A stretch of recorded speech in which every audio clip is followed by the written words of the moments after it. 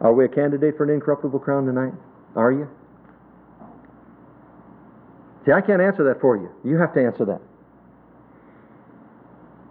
Have you laid aside every weight and the sin which doth so easily beset you, to run with patience the race that's set before you? Are you controlling the flesh? Paul the Apostle said he had made himself servant of all, that he might gain the more. Many today want to be a chief and not an indent. Paul says, I want to become a servant of everybody. And if you're really in leadership, you are everybody's servant. See, some people think, if I get in leadership, I can tell everybody what to do. No, when you get in leadership, you serve everybody else. That's what leadership is all about. I mean, do you know that it'd be a lot easier for the officers and their wives to be able to just go out and buy a brand new motorhome and sit in it and rejoice every weekend than to have to come and put up with the aches and pains and the belly grouches of everybody's got problems? Yeah, it'd be much easier. But you know what? They're submitted to the purpose and calling of God for their lives. And they know when you come into leadership, you got to, that's where it's at. That's where the flack comes. And you do it out of love for those that God has put under your care, and yield to them. I'm going to quit there.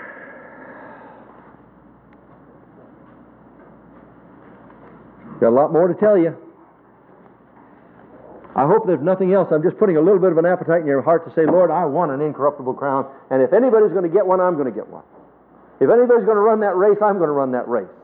If anybody's going to win, bless God, I'll win. If it takes eating less or changing my schedule and changing my attitude, whatever it takes, Lord, that's what I'm going to do, because I am going to run the race to win.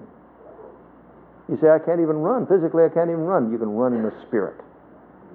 You can run in the Spirit. You can be a spiritual. I remember years ago, a man came to my father-in-law who was in a wheelchair, couldn't talk. His hands were like this and his legs were all gnarled under him.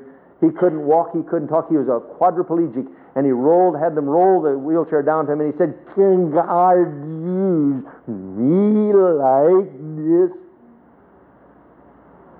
Reverend Kerr said, I had to swallow real hard, but I said, "Son, God can use anybody that gives all that he has to him without reservation."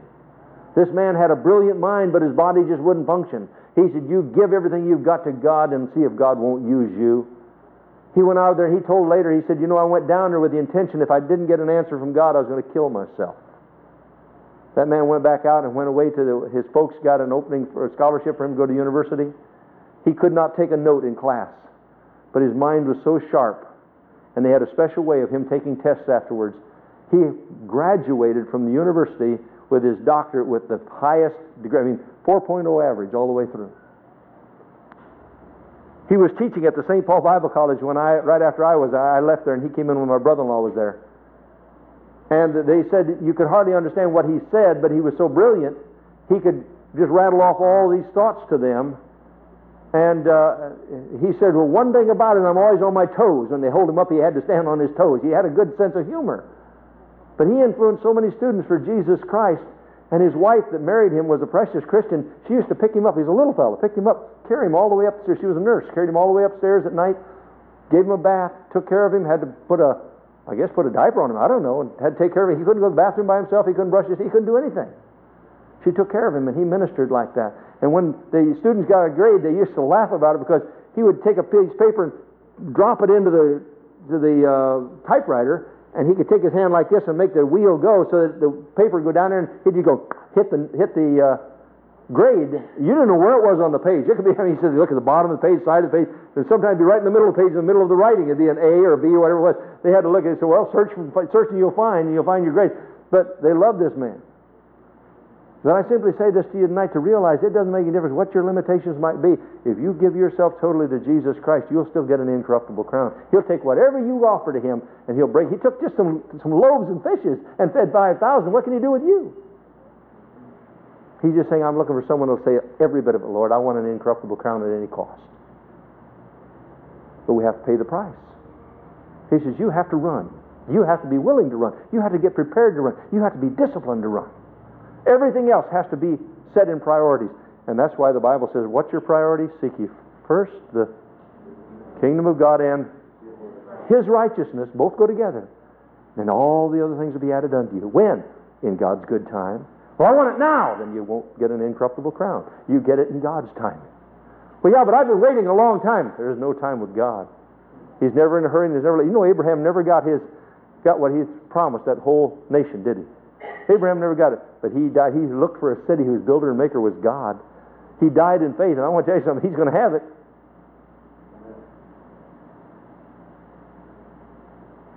Without faith, it's impossible to please God.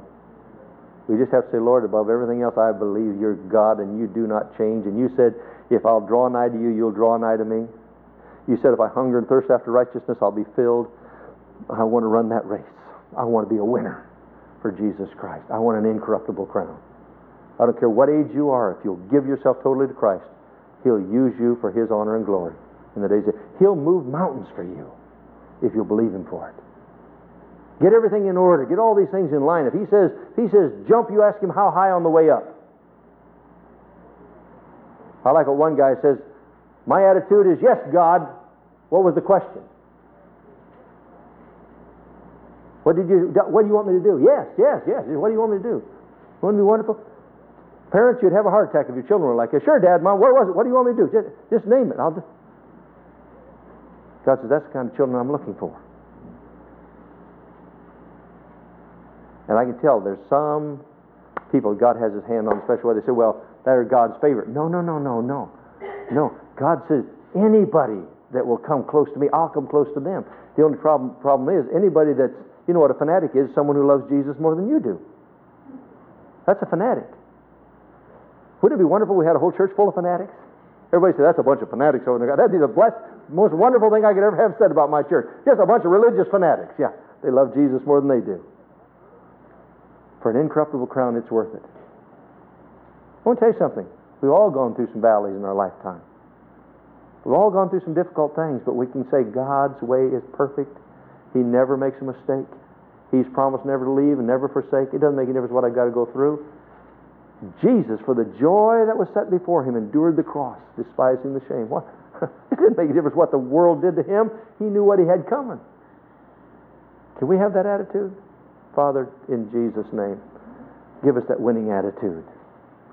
In Jesus' name, make us mark down, I will have an incorruptible crown. By the grace of God, I'll be all that God wants me to be. I'm going to set my priorities, and I will be what God wants me to be. If anybody's going to win, I'm going to win because I and God make a majority. Father, I just pray tonight that for any that might have doubts or fears that they can do it, I pray tonight that the word will get down in their heart that him that cometh unto me I will in no wise cast out. That your word says, I will never leave you and I will never forsake you.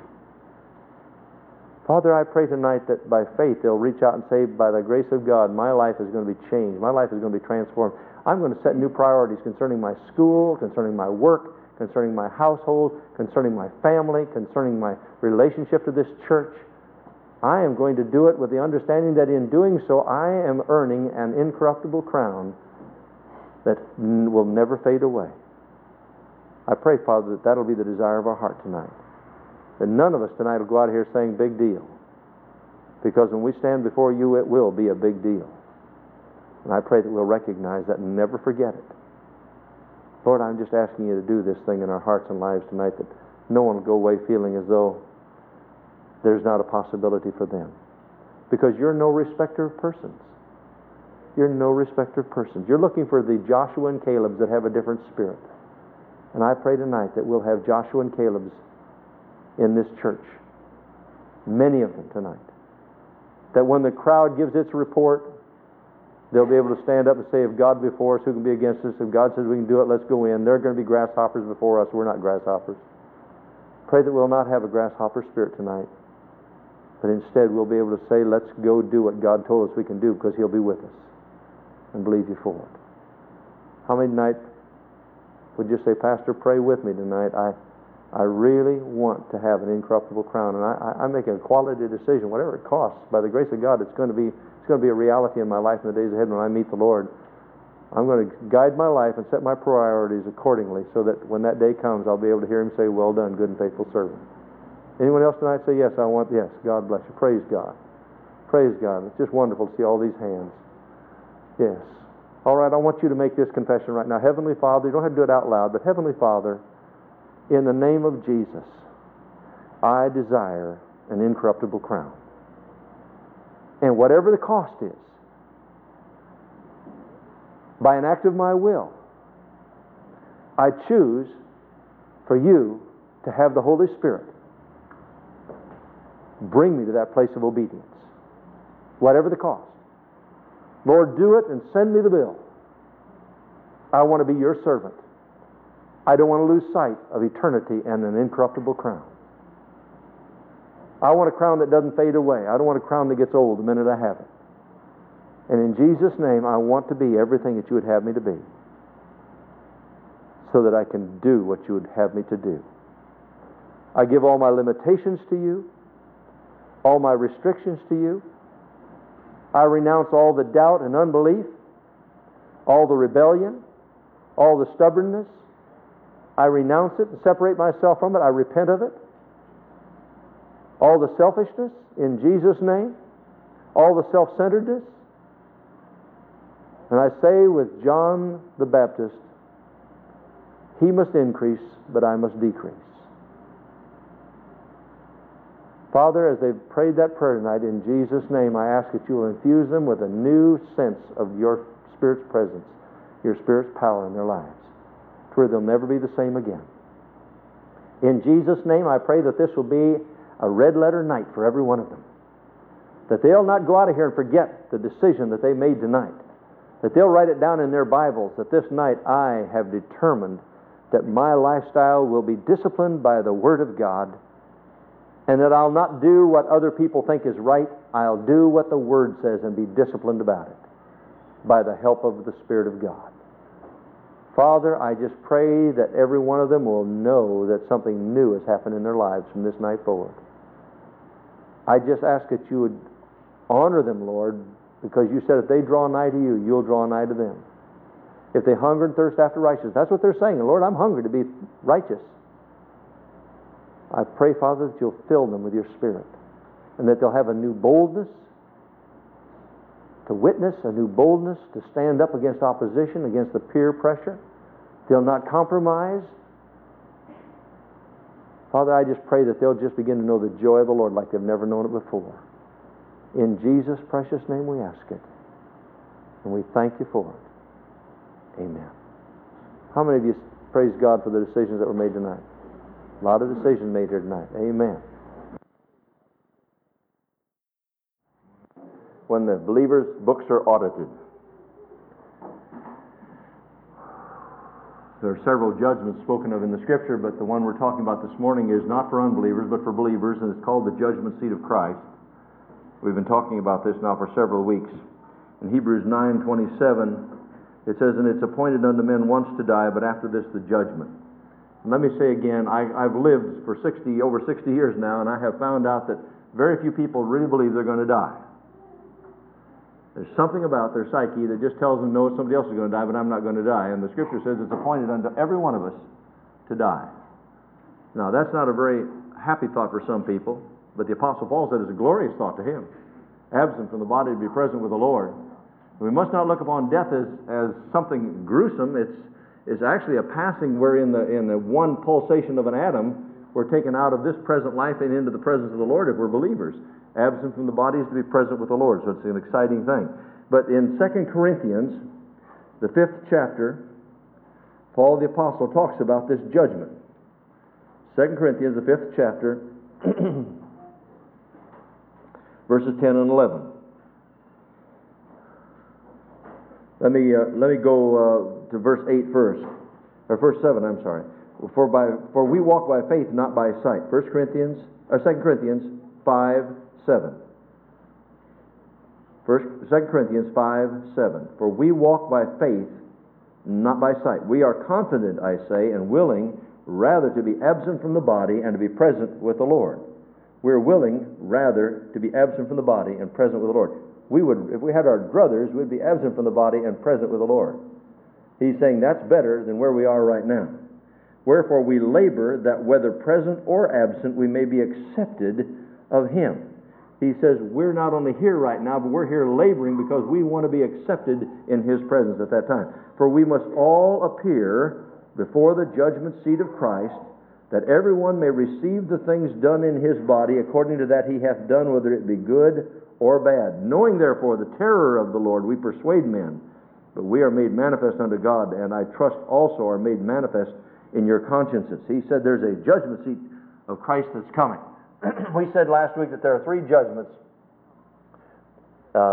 toward man. First one was already the past judgment, was when we were judged sinners. For all have sinned and come short of the glory of God. None righteous, no, not one. All we like sheep have gone astray. That judgment is pure and is clear. There's not one person on the face of the earth that's righteous.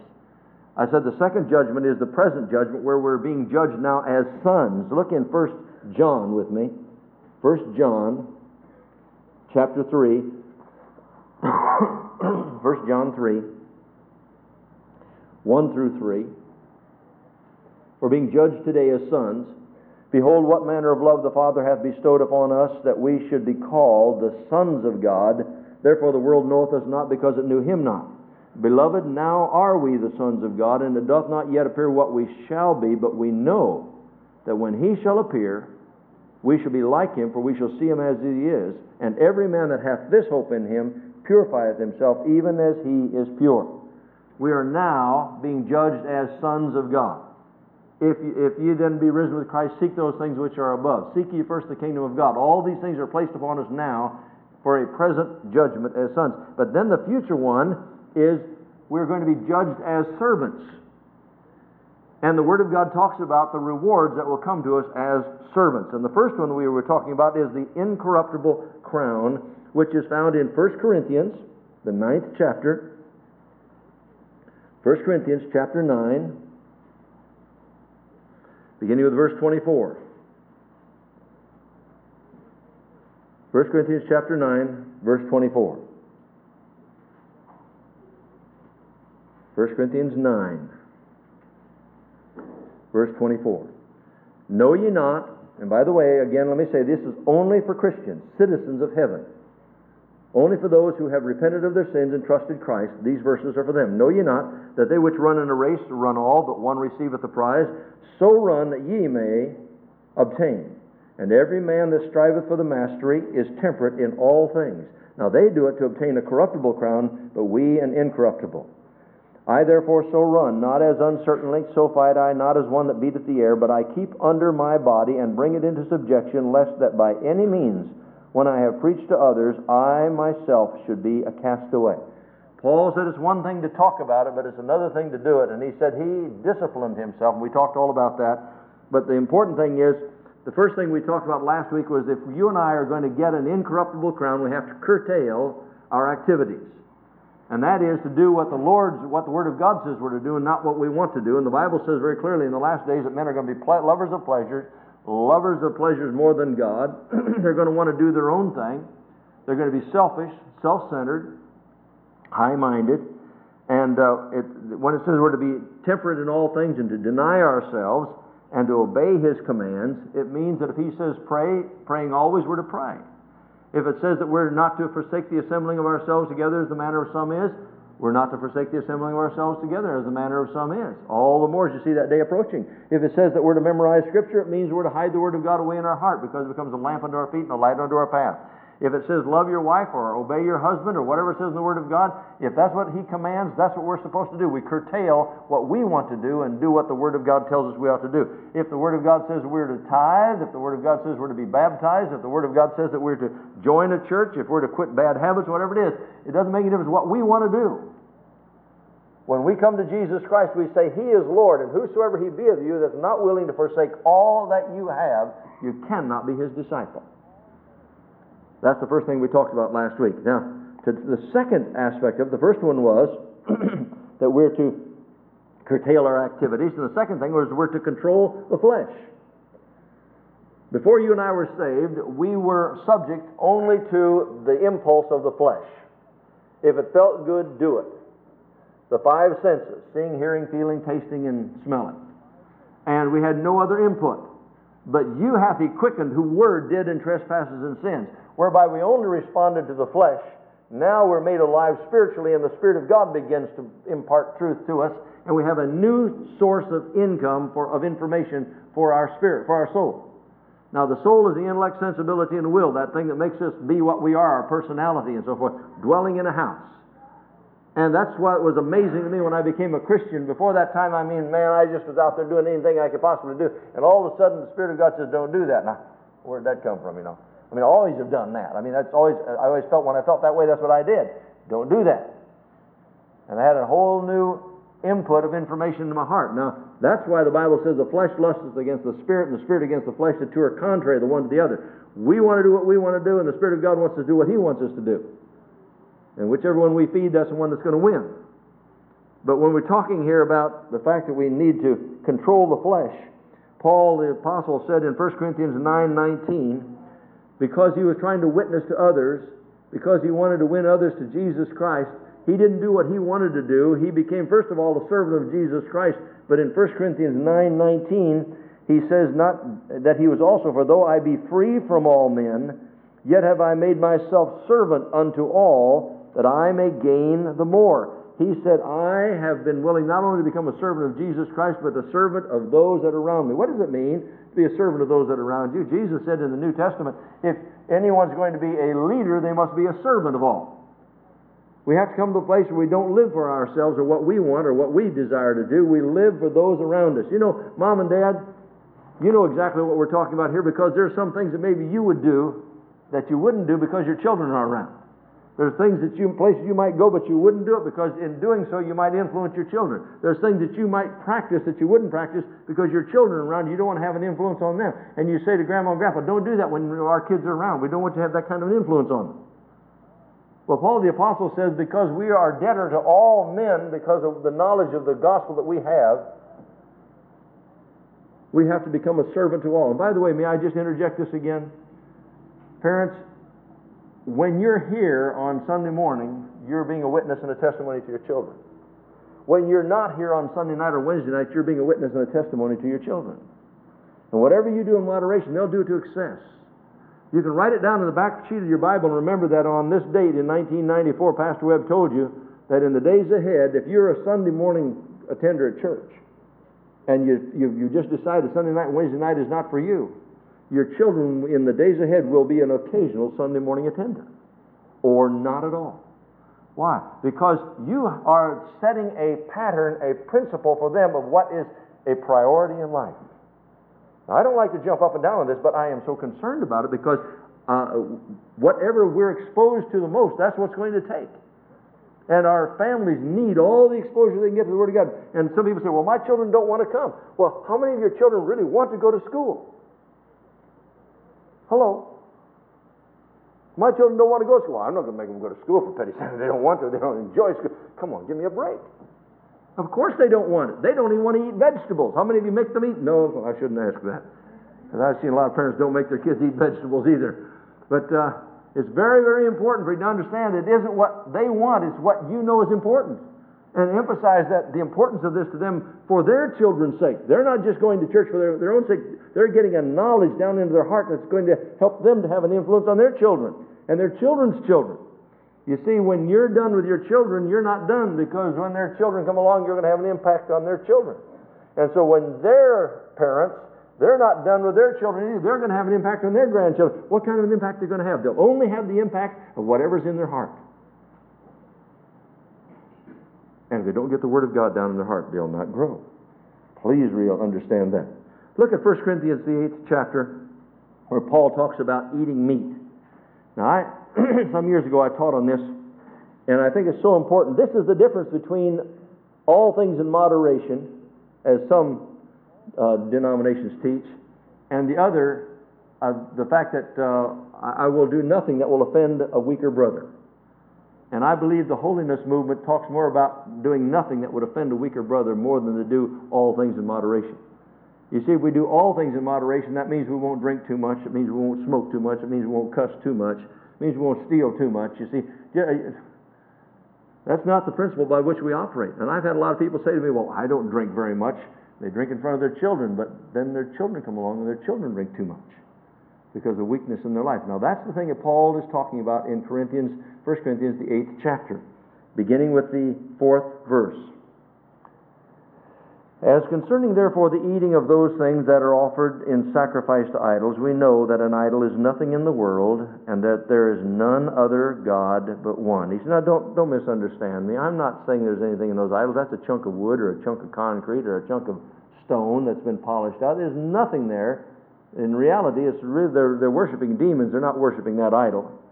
Verse 5, for though there be that are called gods, whether in heaven and in earth, or in earth, and there be gods many and lords many, and all with small letters, you notice he writes that.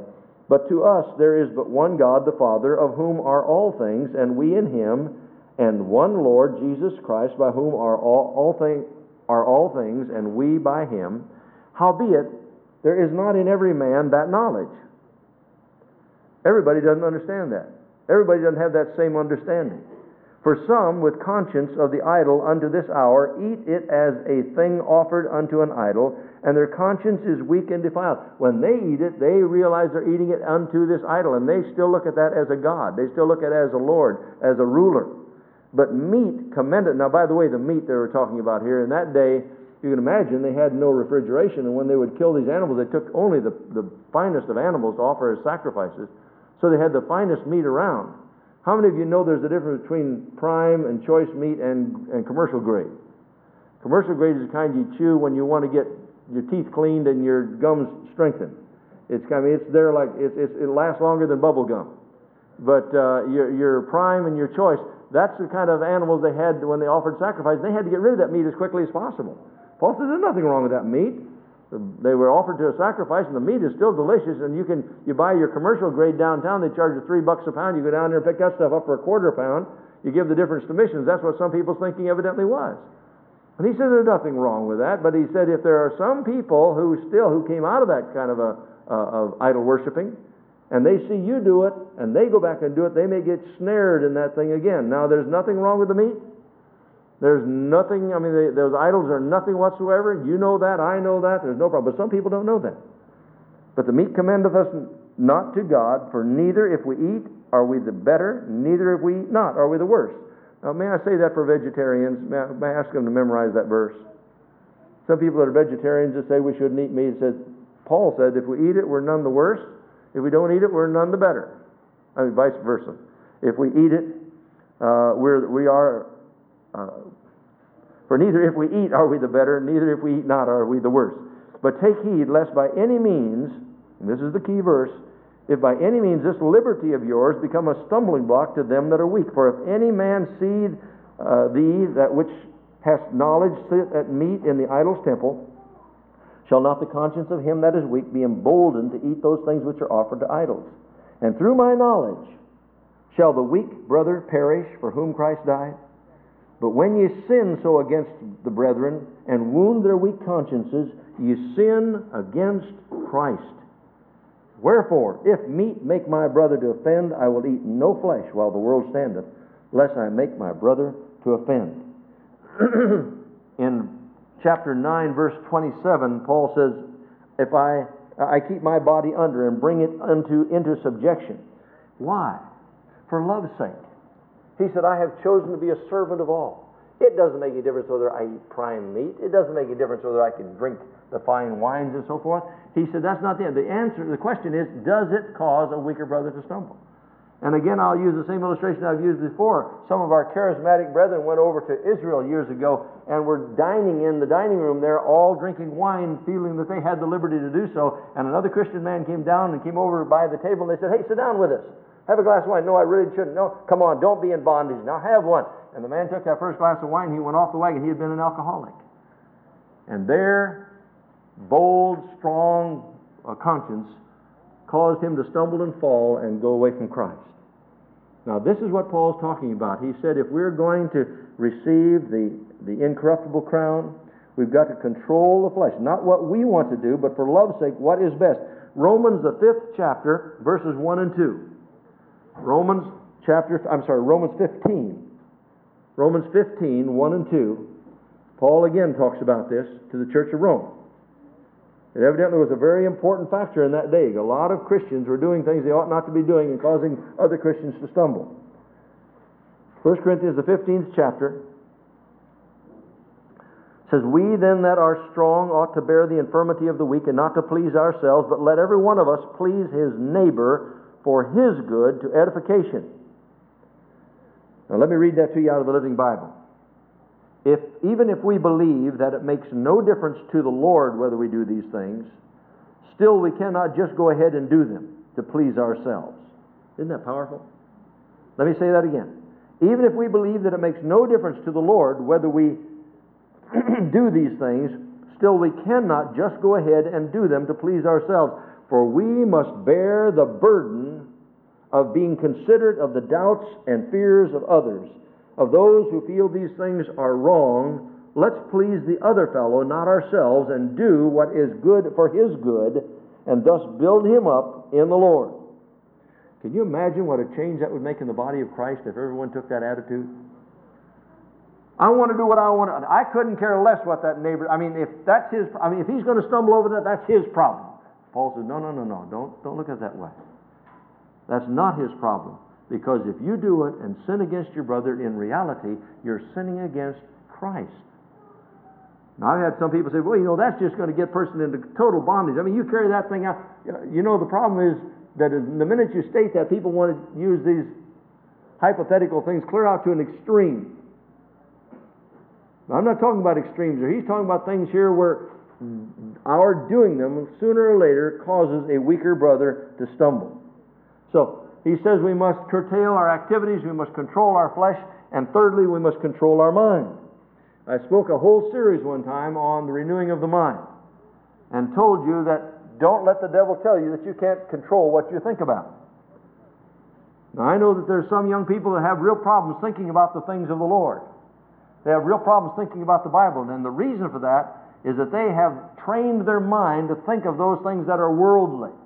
They have trained their minds to listen to the wrong kind of music. They've trained their mind to listen to the wrong kind of activities. They have trained their mind. You say, I didn't train. Yes, you trained your mind because you allowed your mind to think things they ought not to think.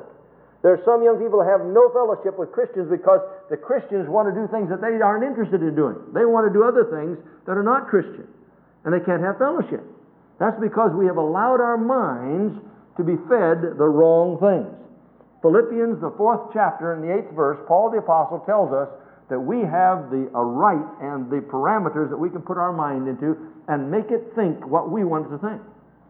Paul the Apostle in Philippians 4:8 said, "Finally, brethren, whatsoever things are true, whatsoever things are honest, whatsoever things are just, whatsoever things are pure, whatsoever things are lovely, whatsoever things are of good report, if there be any virtue and if there be any praise, think on these things." Now, if he tells us what we are to think upon, then in reality he's telling us what not to think upon. I've had people say, I can't control what my mind says. I said, I beg your pardon. Do you walk down the street and have your hand fly up and slap somebody in the face? Well, of course not. Well, why not? Well, that's my hand. It only does what I tell it to do. That's right. And it's your mind, and it only does what you tell it to do if you realize that God's given you that authority. You can't go around saying, well, those thoughts are just in my mind. Oh, no, you open the door to them. You have to come against them and rebuke them in Jesus' name and say, mind, you will not think those thoughts. Mind, you will not desire and hunger after those things over there. You will not suck on that sour stuff of the world over there anymore. You will not suck on that cesspool of the world anymore. I will not have you thinking on that. I will not have you saying the words of those filthy rock music, the words to those songs anymore. I'll not have. Mind, you will begin to center in on Jesus Christ. I want to tell you something. God has not given us a spirit of fear, but of power and of love and of a disciplined mind. And if you're saved, Jesus Christ has the power to give you a disciplined mind. Why? If you need it, if you're going to receive an incorruptible crown. Because as a man thinketh in his heart, so is he. And if a man goes around with lust in his heart, don't blame anyone else. You've allowed it to come in. You've got to deal with that thing. You've got to get it out. If there's pornography in your life, you brought it in. You're responsible. God's going to hold you responsible. You've got to rebuke it. You've got to get it out of your life.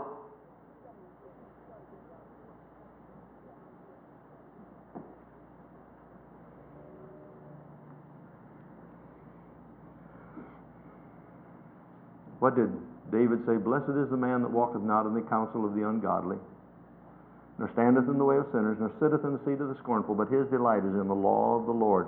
And in his law doth he meditate day and night. He shall be like a tree. He'll be like a tree planted by the rivers of water, bringing forth the fruit in its season. His leaf also shall not wither, and whatsoever he doeth shall prosper." Who? The man who controls his mind. The man who tells his mind what he will think.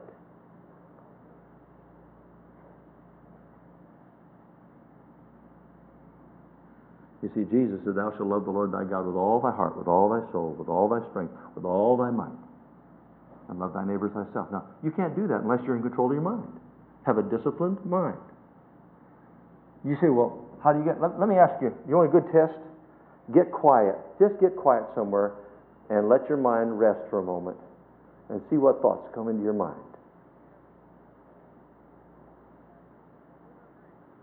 Now, first of all, if you're used to listening to rock music, you won't be able to stay very quiet very long.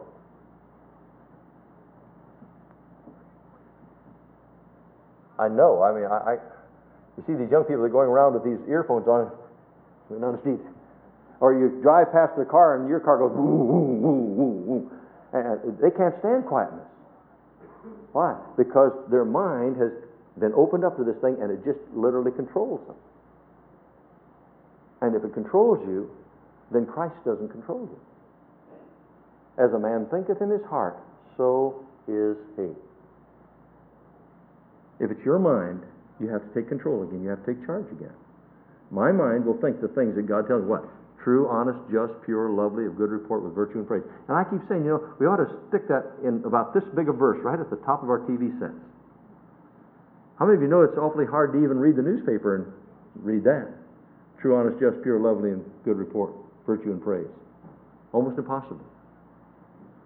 Well, you remember me giving you the illustration some time ago concerning your mind? And we've been talking about if you think wrong thoughts, if you think lustful thoughts, don't blame the girl that walks by for that lust. All she did was shake your cup and show you what was in it. If there's lust in there and she shakes your cup, she didn't make you lust, she just shook the lust in you to show you that was there. You need to deal with it. Don't blame her. You deal with it.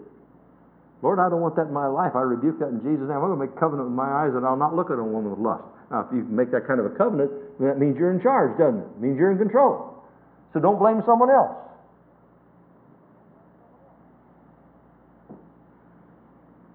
The question is, do we really want an incorruptible crown? If we do, we're going to have to keep the rules. We're going to have to obey Christ's commands. We're going to have to be willing to pay the price, curtail our activities. We're going to have to control our flesh, and we're going to have to control our mind. And the question is, do we want to win? If we don't keep the rules, we won't win. I remember reading some time ago of an athlete by the name of Jim Thorpe. He was an Indian. He was from New Mexico, and he was in the Olympics when it was over in Stockholm, Sweden, many years ago. Some of you will remember. If you do, of course, you're much older than I. But the King of Sweden said to Jim Thorpe, he said, "You, sir, are the greatest amateur athlete in the world today." And some white man in the United States was really angry when he saw an Indian from the United States had won the Olympics. And so he went back and researched Jim Thorpe's background and found out that when Jim Thorpe was a student in Carlisle, Pennsylvania, in college, that a baseball team there paid him $5 a week to play on their team. And he's not an amateur anymore. He's a professional. He got paid $5 a week. And they presented that information to the Olympics committee, and Jim Thorpe had to send all the honors and the medals back. And he said, "I didn't know. I didn't know that I couldn't collect that $5. I didn't understand that." And this man worked hard. He had done all the exercises. He had done all the training. He had kept all the other rules. But he'd broken one rule, and he accepted $5 a week when he played on a baseball team. He lost everything. He didn't observe the rules and lost everything. You know, there are a lot of people today going to church, doing a lot of things in church, very religiously active, and don't realize if you don't keep the rules, you can lose a lot. And I'm talking about God's rules, not ours. A lot of people are keeping rules. They're keeping their own rules and their own ideas and their own convictions and their own inclinations. But the Scripture says, so run well that you may obtain. You have to keep the rules. And God's rules are very, very clear if we're going to receive an incorruptible crown. I don't know about you, but I desire an incorruptible crown. And Jesus said there's three things that He laid down in Luke the 14th chapter, and I close with this. He said, first of all, you can't love anyone more than me. If you do, you can't be my disciple. Comparatively, you've got to hate Him. If ever a choice of allegiance comes, it's already made. I'm first. Secondly, He said, if you're not willing to take up your cross daily, do God's will daily. If you're not willing to, you can't be my disciple. Thirdly, He said, if you're not willing to forsake all that you have, what does that mean? Sell everything? No. It means deny ownership of it. Yes, these things are in my hands right now, but my hands are wide open because I don't own them. God has placed them in my hands as His steward, and I'm responsible to Him. And so I release them to the Lord. Whatever He wants done with them, they belong to Him. My relationships, my possessions, everything are His. I like what Corrie ten Boom said. She said, I always hold on to everything very loosely. That way God doesn't have to hurt my fingers when He's prying my fingers loose. When I realize it's not mine anyway. So you see, if we're going to have an incorruptible crown, these are the rules we have to keep. Curtail our activities, curtail the flesh, control the mind to walk obediently before the Lord. Realizing that we can become a stumbling block to other people around about us. And if we do, we're not sinning against them, we're sinning against Christ, because we're to love Him above everybody else. Father, I ask this morning in Jesus' name that You'll cause us to literally hunger and desire to partake or be recipients of the incorruptible crown. Father, I realize the Apostle Paul said it was so important that he warned us that we had to run with the intention of winning. And Lord, there's some here maybe this morning that couldn't care less if they're running in that race, but someday they'll would to God they had run in that race. They'll would to God they had put Jesus Christ first in their lives and sought first the kingdom of God and His righteousness. I just pray this morning, Father, that they'll see the folly of seeking anything else. Because someday you're going to say, Thou fool, this night shall thy soul be required of thee. Then who shall all these things be? Father, I pray that none here will live for the flesh. Jesus said if we live for the flesh, we're going to die. But whoso loseth his life for my sake and the gospel, the same shall find it. I pray that everyone here will have a desire to find genuine life in Jesus Christ. Father, I just pray that the Spirit of God will be doing the work that needs to be done in every heart this morning. And they will be willing to say, not what I want to be, nor where I wish to go, but whatever the Lord wants, that's what I want. I pray, Father, that as we think about what our flesh wants to do, we might reckon ourselves to be dead indeed unto sin, but alive unto God. And say, I am crucified with Christ, nevertheless I live, yet not I, but Christ lives in me. I pray, Father, that we'll place ourselves on the altar again and say, Lord, I want to come back to where I was originally with You. I want You to be first and foremost in my life. Nothing else first. Father, I pray that You'll put it in the hearts of the parents to realize that they're not just going to church with their family, they are establishing principles for their family. And in the days ahead, the children to use that as the premise upon which they're going to base their standard.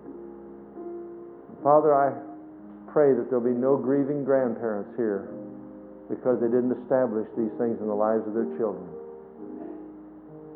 How I pray You'll give us wisdom and insight to see the importance of these eternal things. Father, I pray in Jesus' name that You'll strengthen our families, cause these families to be all that You want them to be, so that in the days ahead none can point their finger at them. Lord, I know we're not perfect. We fail all the time, but we have a perfect God. And we want to be conformed into the image of Jesus Christ every day from glory to glory. We don't understand why You ever came to die for us, Lord, but we're so grateful You did, and I pray that we'll recognize what the Lord Jesus said when He said, as the Father has sent Me, so send I You. He was our servant, and we're to be servants today. I pray that we'll have a servant spirit, and that Christ will be in control of every area of our lives. I pray this in Jesus' precious and holy name. How many this morning say, Pastor, I want an incorruptible crown above everything else. Today, I want an incorruptible crown before the Lord. Yes, God bless you. I want that incorruptible crown. Yes, any others? Praise the Lord.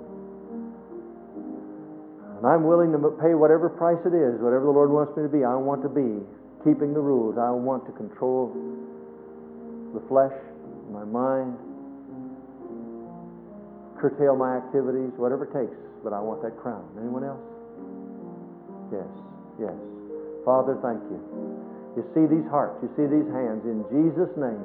You said if we draw nigh to you, you'll draw nigh to us. If we hunger and thirst after righteousness, we shall be filled. Fill them with your Spirit, I pray, in Jesus' name. Lord, let them establish a real decision today that will change their lives. I pray, Father, that their very activities, their very thought life will be changed and transformed because they'll realize that it's worth it for an eternal crown.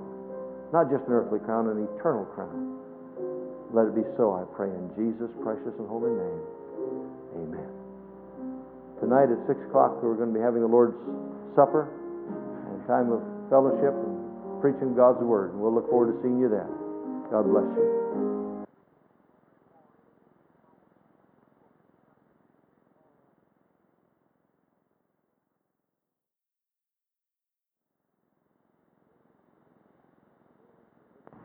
The day in which we're living, we need to understand what the Lord desires of His children. We're living in a day and age when compromise is the mode by which most people want to walk through as little difficulty as possible, and I want you to know that that isn't what the Word of God teaches. The Word of God says that we have to be good soldiers, we have to put on the whole armor of God, that we're in a battle, we're in a struggle. And when He promises these different crowns, we talked about the first crown, that it involved discipline, curtailing our appetites and so forth. If we're going to have it, we have to be willing to pay a price. We're going to be judged as servants of God. And I know that there are many that want to talk about the grace and mercy of God and the love of God and the kindness of God. But as one person was saying today, when you look at God, you see it's like looking at a diamond. There are many facets to it. You'll see God's love in one aspect. You'll see God's justice in another aspect, another facet of His nature. You'll see God's righteousness. You'll see the wrath of God in another one. You'll see the mercy and kindness of God in another facet. But they're all involved in who God really is. And if we get off balance in any one of those areas and jump up and down on one more than the other, we're not giving a true picture of who God really is. And when we talk about the judgment that's to come for Christians in the days ahead, it's awfully nice to be able to say, well, God has already provided the way and all we have to do is coast in. I got news for you. There's a lot of verses that say that's not so. That there's not a promise that we're going to have all prosperity and all blessing and everything's going to just go the way we want it to go. That's not what it says at all. There's times when it says we're going to go through extreme suffering and extreme trials and testings. Is this mic working right now? Can you hear it in the speakers? I can't hear it coming back to me.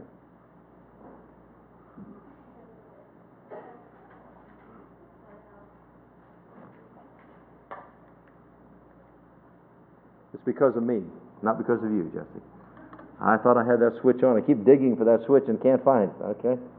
I have to get a bigger switch for a bigger finger here, I think. All right.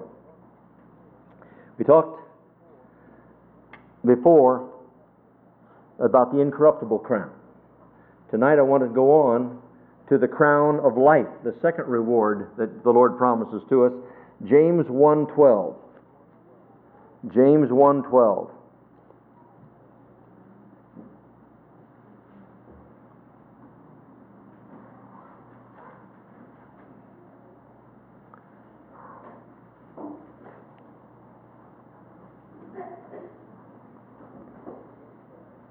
James 1:12 says, "Blessed is the man that endureth temptation." In the Living Bible there it says, doesn't give up when he's tempted. Blessed is the man who doesn't give up when he's tempted. For when he is tried, he shall receive the what? Crown of life, which the Lord has promised to them that love Him. Then turn over to Revelation, the 2nd chapter. Revelation chapter 2.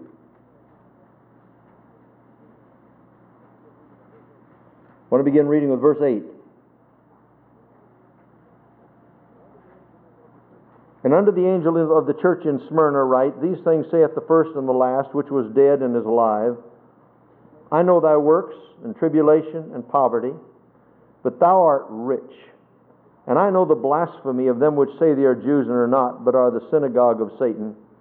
Fear none of those things which thou shalt suffer.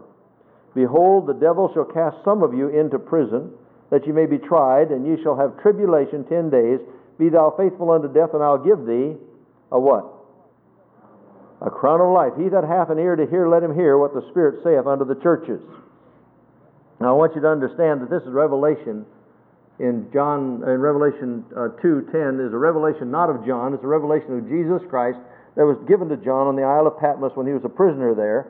And it was on the Lord's day. He said he heard a voice behind him, heard actually a great voice as of a trumpet, and said, What thou seest, write in a book and send it to the 7 churches which are in Asia. Now there's no history that we can find concerning the birth of this church of Smyrna. How it was founded, probably when Paul was at Ephesus.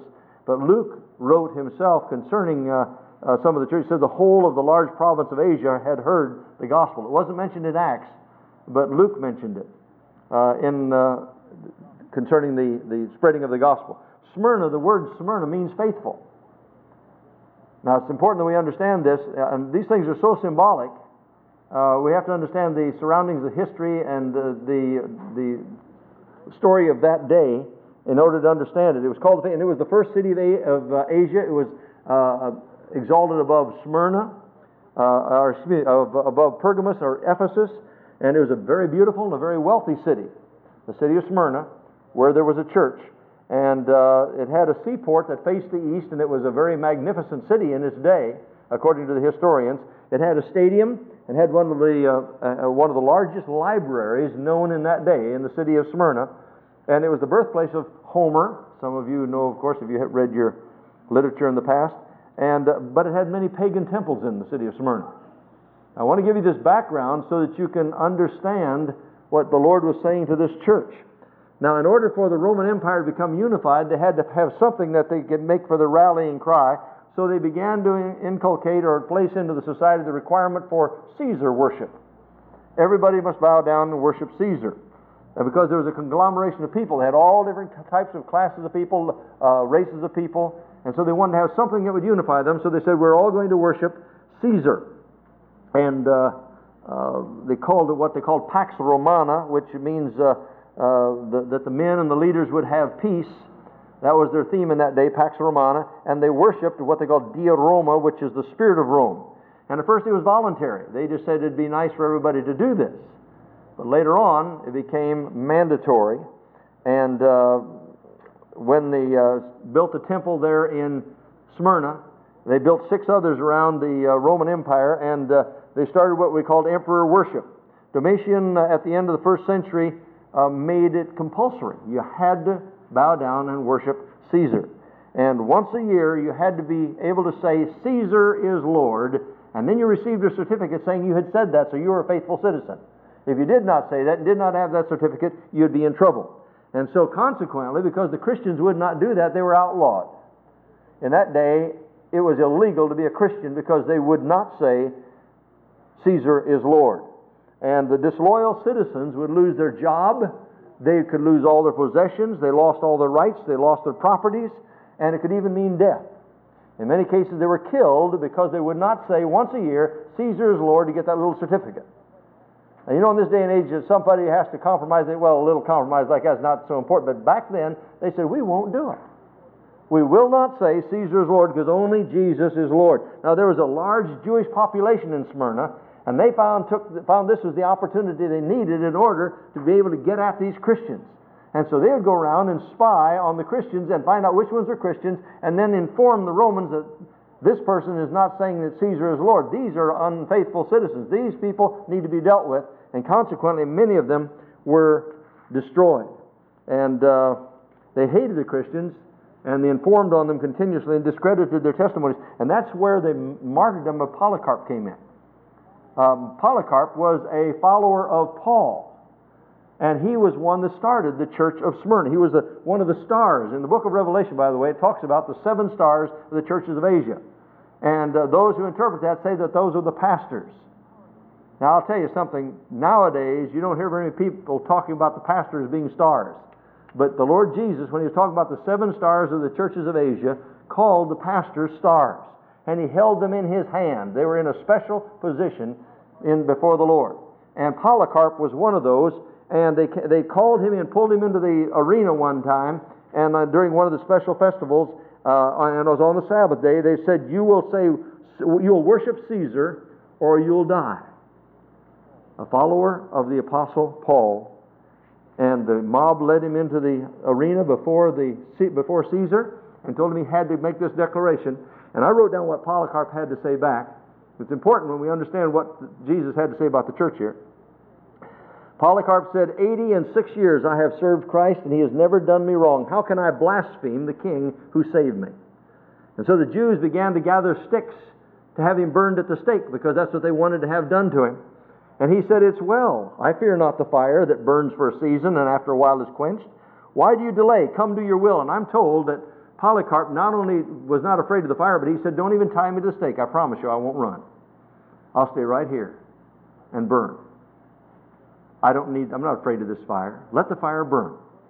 And as the flames burned, he said, I thank thee, O God, that thou hast graciously thought me worthy of this day and of this hour, that I may receive a portion in the number of the martyrs in the cup of thy Christ. And they tried to burn all of his bones, so they couldn't even collect his bones after the fire was over with. Polycarp felt it was a privilege to suffer for Christ and become a martyr in the fire, be burned for the name of Jesus Christ. And the position of Christians in that day was contemptible. They were stuck between the demands of Caesar and the slander of the Jews. It's like being between the devil and the deep blue sea, and no matter which way they turned, they were getting destroyed, and they were having their possessions taken away from them, and they were being beaten. And so the church gathered to hear this letter from Christ, and here's what it said. These things saith the first, here in Revelation 2 again.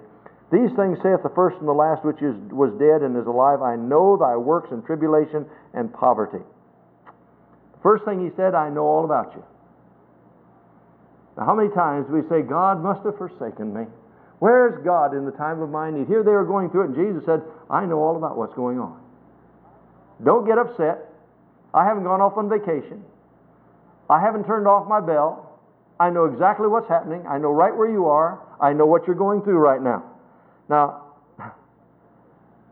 I know thy works and thy tribulation, thy poverty. He says, I'm walking in your midst. I haven't even thought about forsaking you. I said I wouldn't forsake you, and I'm not going to. Remember when he was on the sea, and he saw the disciples in the boat when there was a big storm, and they were all fearful, and he said, be of good cheer, it is I, be not afraid. Now, the disciples thought for sure he had forsaken them out there in the middle of the sea. He said, don't be afraid, I'm right here. And he says to the church of Smyrna, I know exactly what you're going through. I know your poverty. I know your tribulation. Now, let me tell you something. The thing we forget is the Scripture, Paul the Apostle said, that I may know him in the power of his resurrection and the fellowship of his suffering. Now, Smyrna was going through the fellowship of Christ's suffering because, first of all, Christ was tempted in the same way. He was lonely. He was misunderstood. He was misquoted. He was being bedeviled by the rest of the Jews that were trying to have him crucified. He says, as far as death is concerned, don't worry about that. I've gone before you. I've experienced it. You don't have to be afraid. I've gone through the valley of the shadow of death. There's life on the other side. He says, which was dead and now I'm alive. And I keep saying to Christians, I wish you wouldn't fear death so much, because actually it's the only portal into where we're going. Bless God. Absent from the body is to be present with the Lord. And you know the trouble is, we don't believe that many times. When I see so many that call themselves Christians going out to the graveyard talking to their loved ones in the grave, I say, you don't understand the Word. They're not there. They're gone. They're with the Lord. Rejoice. That's just their shell. I don't ever go back to my parents' house where they used to live and talk to the house. All we see is that the shell that they lived, that's what we put in the ground, is this the shell. They're gone. He says, I was dead, but I'm alive. Now that word poverty is there. He says, I know thy tribulation poverty. It means abject, beggarly poverty. pitiable want, according to the Greek, but not of spirit. They lost their trade, they lost their position, they lost their material wealth, they lost their jobs, they couldn't get a job or anything, but they didn't lose their spirit. And Jesus said, for your sake I became poor. A lot of times we're more than willing to get wealthy for Jesus, but many times we're not willing to get poor be poor for Jesus. And he said, I know all about your poverty, and I haven't forsaken you at all. Jesus Christ himself, when he's here on earth, what did he? He borrowed a manger, he borrowed a cross, he borrowed a tomb, he borrowed an upper room. He didn't own anything.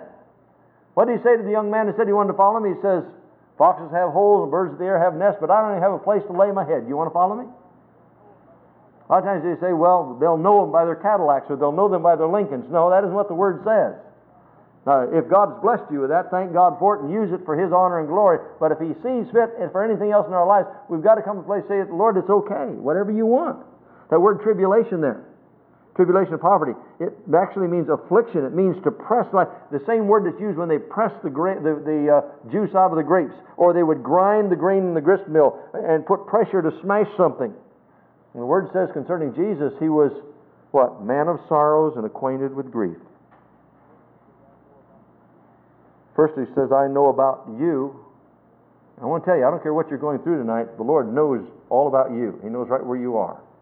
He has not forsaken you. But He said, let patience have its perfect work. Be patient. Wait on the Lord. His way is absolutely perfect. He doesn't make a mistake. Why me, Lord?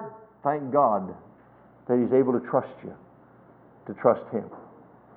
The second thing is I know them. Notice what he said there in that same portion. He says, I know the blasphemy of them which say they are Jews and are not, but are of the synagogue of Satan. Another thing I thank God for, the Lord knows the wheat from the tares. Churches can be filled with people pious as pilgrims and just as lost as anything. And people say, how can we put up with them being in, why are there so many hypocrites in the church? Don't worry about that. Jesus said when the harvest comes, He'll separate the wheat from the tares. But that doesn't mean that the wheat should try to be like the tares. He said, I know them which say they are Jews but are not, but are of the synagogue of Satan. You see, these people hoped that they could make the price too high for them to follow Christ. But instead, they grew stronger in Christ and grew homesick for heaven. The church of Smyrna, they grew homesick for heaven. I don't know about you, but every once in a while I tell people, I can't find a place that I can call home here on earth. Oh, it's nice to have a house to live in, but that's not home. This world is not my home. There is nothing in this world that really satisfies. We're just passing through. More and more heaven becomes real to me. I'm looking forward to the time when I'll be with the Lord. And it doesn't make any difference how I get there. All I know is in the meantime, I want to be busy serving the Lord, but before God, I want to tell you something. I don't fear death. I look forward to the time I say, Lord, whenever my work is done, call me. I don't want to be here one day longer, and I don't want to be one day shorter, but in the meantime, I just want to be faithful. Christ said to the church there, He said, I know thy poverty, but now watch what He said, but thou art rich. I know your poverty, but you're rich. Now, I want to tell you something. He was not talking about rich in material blessings. Those had been taken away from them. They owned nothing to speak of materially whatsoever. It was almost impossible for them to even make a living. The people of Smyrna thought they were poor, and Christ said, no, you're rich. Now, that's a better eulogy to be given than all that He said to Ephesus. He gave Smyrna a better eulogy by saying that. They think you're poor, but I know you're rich. I want to tell you something. There's such a thing as having a lot of material things and being in poverty. These people didn't have any barns and storehouses to store stuff in, but Jesus said, I know thy poverty, but thou art rich. Paul the Apostle said one time, sorrowful concerning the apostles of himself and others in the work, sorrowful yet always rejoicing, poor yet making many rich, having nothing and yet possessing all things, dying and behold we live. What were they rich in? What was Smyrna rich in? I just sat there and thought, what, Lord, you said they were rich. Well, I thought, first of all, they're rich. They're rich in Christian character. The possessions they had, no one could steal from them. They'd already taken all their earthly possessions, but the possessions they now own, no one could take away from them. They're rich in the sense of their pardon through the blood of Christ. They were rich in the faith in God. What did Jesus say? Hath not God chosen the poor of this world, rich in faith and heirs of the kingdom, which He hath promised to them that love Him? We have to understand what the Lord calls rich and what man calls rich. What do you say concerning the church of Laodicea? Oh, you have all these riches, and you say, I have need of nothing. He said, you're naked and blind and poor and miserable, and I want to spew you out of my mouth. You make me sick. I want to vomit. You have all these possessions. But the church of Smyrna, he says, I know your poverty, but you're rich. They're rich in the hope of the gospel. They're rich in their Christian experience. They're rich in answered prayer, God giving them grace every day. They're rich in their love for Christ and in God's economy. When I think of that, I wonder how rich we really are today. I'm talking about being rich. When I say God's economy, I'm talking about the wealth that never tarnishes and never decays and never fades. What are we really willing to lose today for Christ's sake?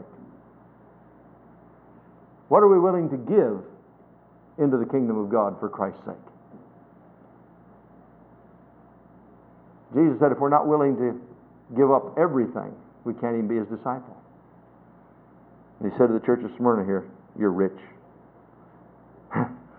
I'll tell you, the persecution they went through made it a pure church too. You notice that there's no discipline needed here as there was in Ephesus.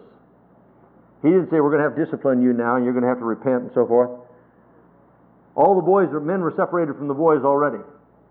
They'd already gone through the school of hard knocks. And it was not popular to be a Christian, so they weren't there because of the notoriety and the popularity of being a Christian. There were no carnal church members there. They'd already been cleaned out. You know, sometimes I think, dear God, if that's what it takes, do it. In the United States, if that's what it's going to take to clean the church out, do it. Whatever it takes. There are no cold hearts. There are no false prophets, by the way. I don't think a false prophet would have lasted 5 minutes in the church of Smyrna. No social prestige, no business advancement, no one saying, I'll join the church, but... They get up each day and say, cheer up, things are going to get worse. And they cheered up, and sure enough, they got worse. And they trusted the Lord every single day. And there was no way out. No way out. I mean, they couldn't escape it. What did Jesus say? Fear none of those things which thou, what? What? Shalt suffer. Fear none of those things which thou shalt suffer. He didn't say, just hang on there and I'll get you out of it. He said, don't fear those things that you're going to suffer. How many of us go through life fearful of the things we may have to suffer? He said, fear none of those things which thou shalt suffer. You're going to suffer, so get ready for it. If you haven't suffered enough yet, let me tell you, there's suffering coming. Behold, the devil shall cast some of you into prison that ye may be tried, and ye shall have tribulation 10 days. He didn't say, hang in there and you're going to get your jobs back and you're going to get your properties back and you're going to... No, he says you're going to go to prison. Cheer up. You think things are bad now. Wait till you get thrown into prison. See, Satan was trying them to see if they would fall. God was trying them to see if they would stand victorious, allowing them to be tried. Don't tell me that God doesn't allow us to go through trials and testings and tribulations. He does, and He will in the days ahead. Behold, the devil shall cast you into prison. And by the way, back in that day, that was a horrifying experience. A person that went to prison back there was treated worse than a mongrel dog. They were turned over to the mercy of the jailers there in that day. And they were not nice air-conditioned places with meals served at your cell and air conditioning and television and newspapers and magazines and libraries and legal libraries and attorneys visiting you and all your medical expenses paid. It wasn't like that in that day. It was a dark, damp jail where you were chained to the floor, and if somebody was lucky, if you were lucky enough for somebody to come and bring you some food, you might survive. but in most cases you died there with disease in a few months. The Romans did it to the church of Smyrna, and the Jews encouraged them to do it, but Satan was behind it all. The Lord didn't say, I'm going to turn things around. He said, you shall have tribulation 10 days. I don't know whether that was literal or if it was just meant for a short period of time. There's no indication of what it meant. But he said, be thou faithful unto, not until, unto death. Be thou faithful unto death, and I will give thee a crown of life. If you're going to get a crown of life, you've got to be faithful and believe that He's faithful. If we're going to get a crown of life, we're going to have to trust God in our worst circumstances and say, He never fails. His way is perfect. Whether by life or by death, I'm going to glorify the Lord Jesus Christ. I want that crown of life. I want the crown of life above everything else. And he said, if you want the crown of life, get ready to die. It means martyrdom.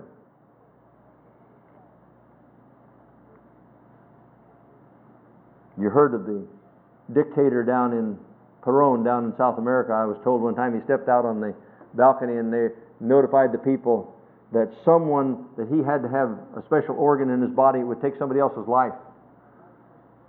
And everybody started chanting, my life for Peron, my life for Peron, my life for Peron. The whole crowd said, here, my life for Peron. I'll be glad to give my life for Peron. He said, I'm going to drop a feather off the balcony here, and as it floats down, whoever it lands on, they'll be the one that'll give their life for Peron. And the feather started floating down, and the people were saying, my life for Peron, my life for Peron, my life for Peron.